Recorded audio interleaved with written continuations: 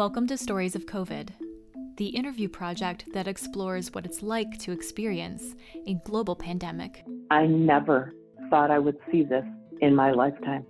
It is scary and it's very real, but it's not hopeless. As I said, I changed 3 planes. None of them were wearing any gloves or masks. I've never seen so much support for freelancers or artists in the media as I have now.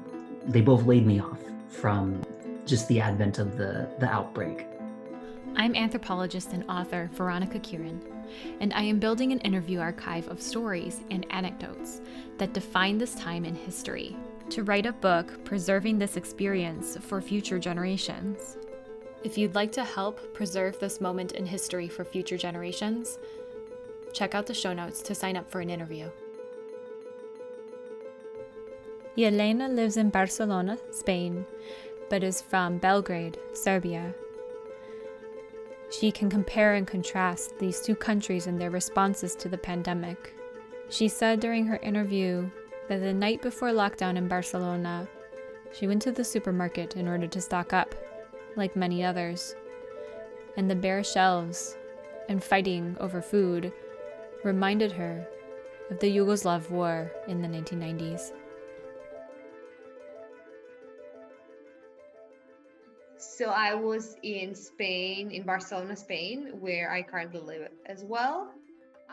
So I remember hearing about the spread of the virus elsewhere, China, then Italy, and just hearing about these other countries and thinking, okay, will it come here as well? And what are we going to do if it comes here? That was probably beginning of March that I've heard, I heard about it beforehand, maybe February, about the first instances elsewhere, but then I heard like March was already Italy. So I heard more about it in March, I would say. I think my perspective changes with the findings that also change. So I don't see any kind of stability to it when it comes to the information that we have. So obviously my perspective tends to change as well. Like in the beginning, I took it for granted. I really took it lightly. I was like, okay, this is a virus that will happen, that will probably, I don't know, close some facilities and you know, probably impose some restrictions to our movement, but that's it. So in summertime we're off, but no, it didn't happen. I was really shocked. I was shocked, and I still am shocked today to see the length, like the duration of this crisis. I was not really not thinking it would last that long. I was sure it would be over before the summer started. I was sure. So that was like the big perspective. Like now at this moment, my perspective has shifted completely to the extent that I think, okay, it will never end. That's my perspective now. So I'm in Barcelona, Spain, as of Friday 16th, so as of my birthday. The restaurants, clubs, and bars, gyms, etc., are closed. There's limited number of people who can enter bigger closed spaces. So far, supermarkets are normal as always, but yeah, like these kind of clubs, restaurants, hotels are closed. Any kind of facility that provides like service, food and beverages, things like that's closed temporarily, and I believe it will reopen soon because people are protesting.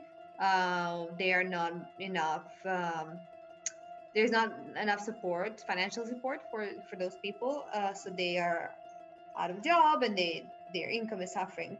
So I'm pretty sure it will reopen very soon. Mask is mandatory everywhere. The only exception is when you're doing sports, like when I go jogging or walking by the sea, I don't need to have it on properly, but I have to have it with me. Although I think like 50% of people, they still keep it on even when they go jogging and they do sports activities. So it has affected my life on so many levels. Now with hindsight, I can say. So like by far, okay, let's start with like physical aspect. So I've gained weight, even though I worked out during the pandemics, and I worked out with very intensive kind of programs.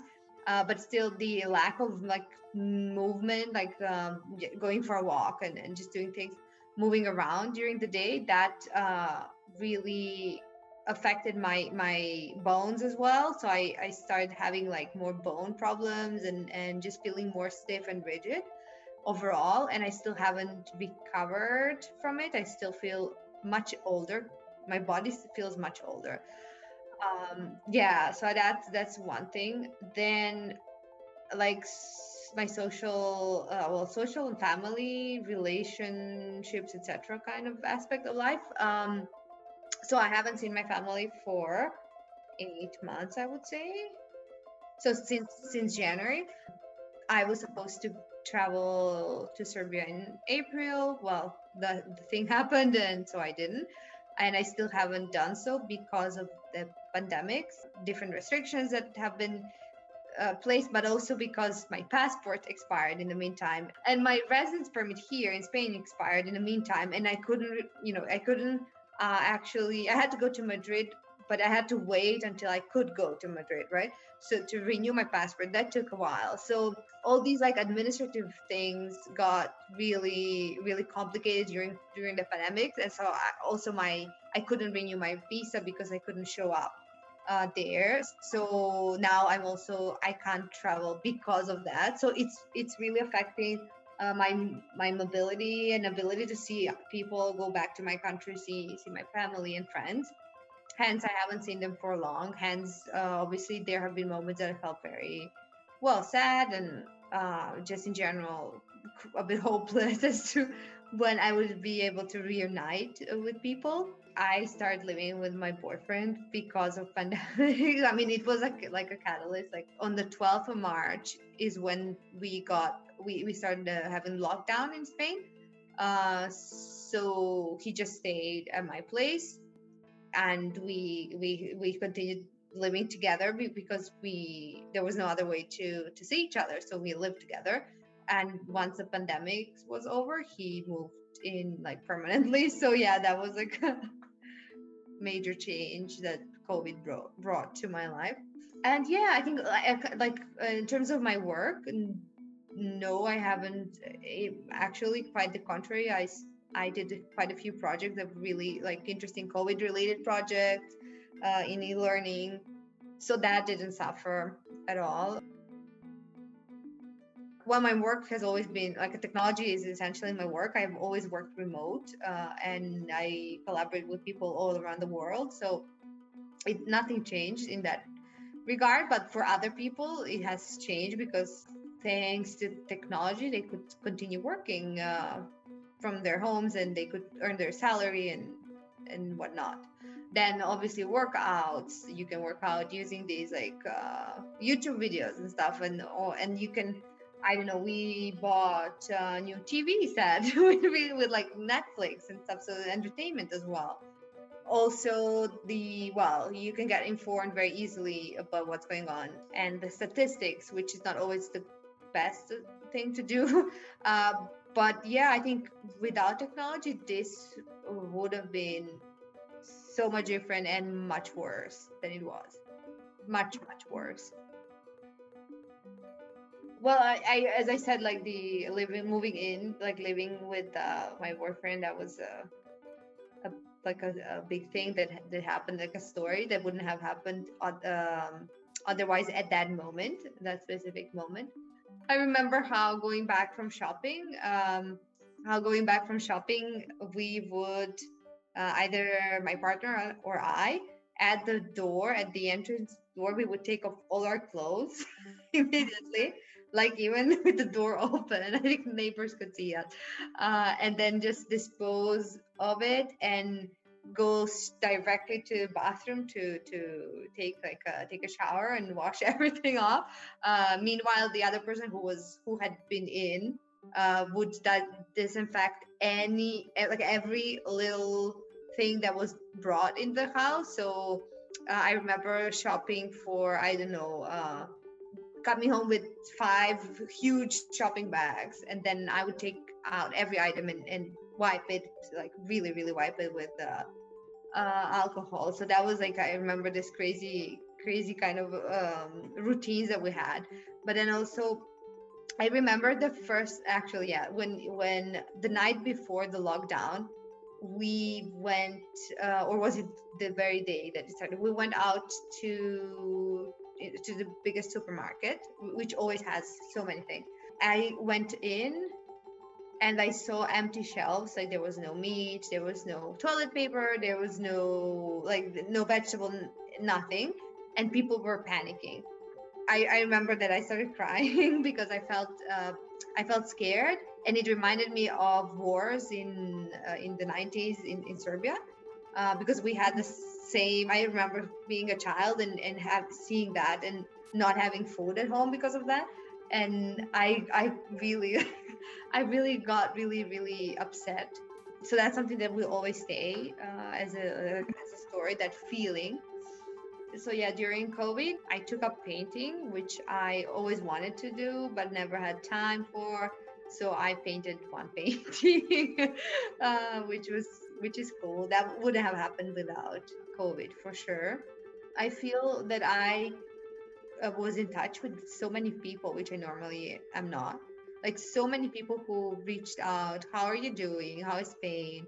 Everyone was home, I guess, so we had more time to kind of communicate with each other in free time.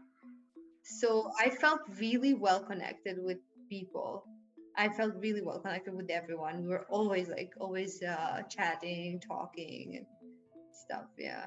So I think that's also without COVID that's not, definitely not the case now, even though it's still a crisis, but people went back to their normal, semi-normal lives, and the contact is gone for most of these people.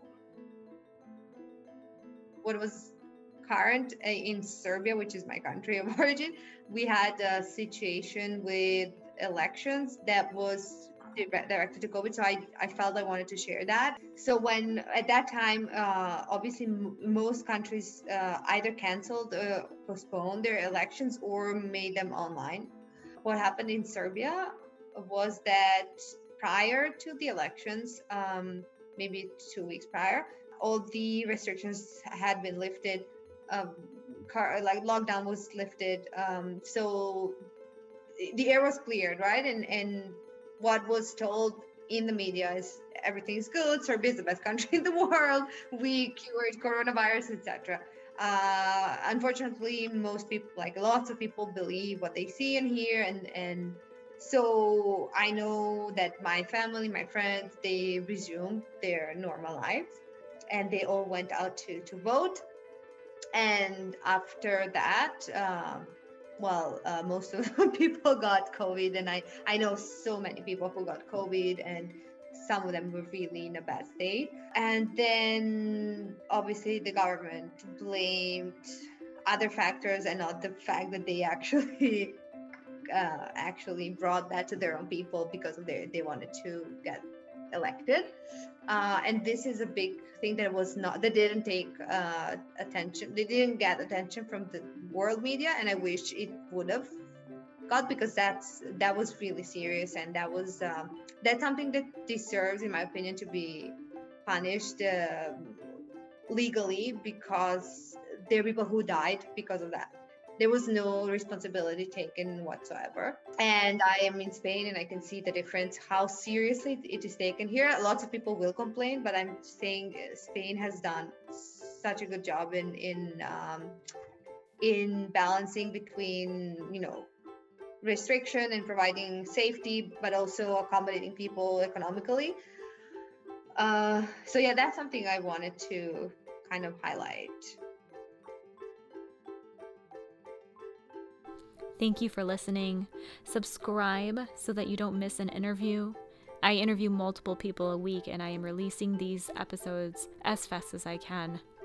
And if this story meant something to you, share it, because it will probably mean something to someone else. Every time you share the project, it helps the project grow. So thank you. Until next time, stay safe, stay well.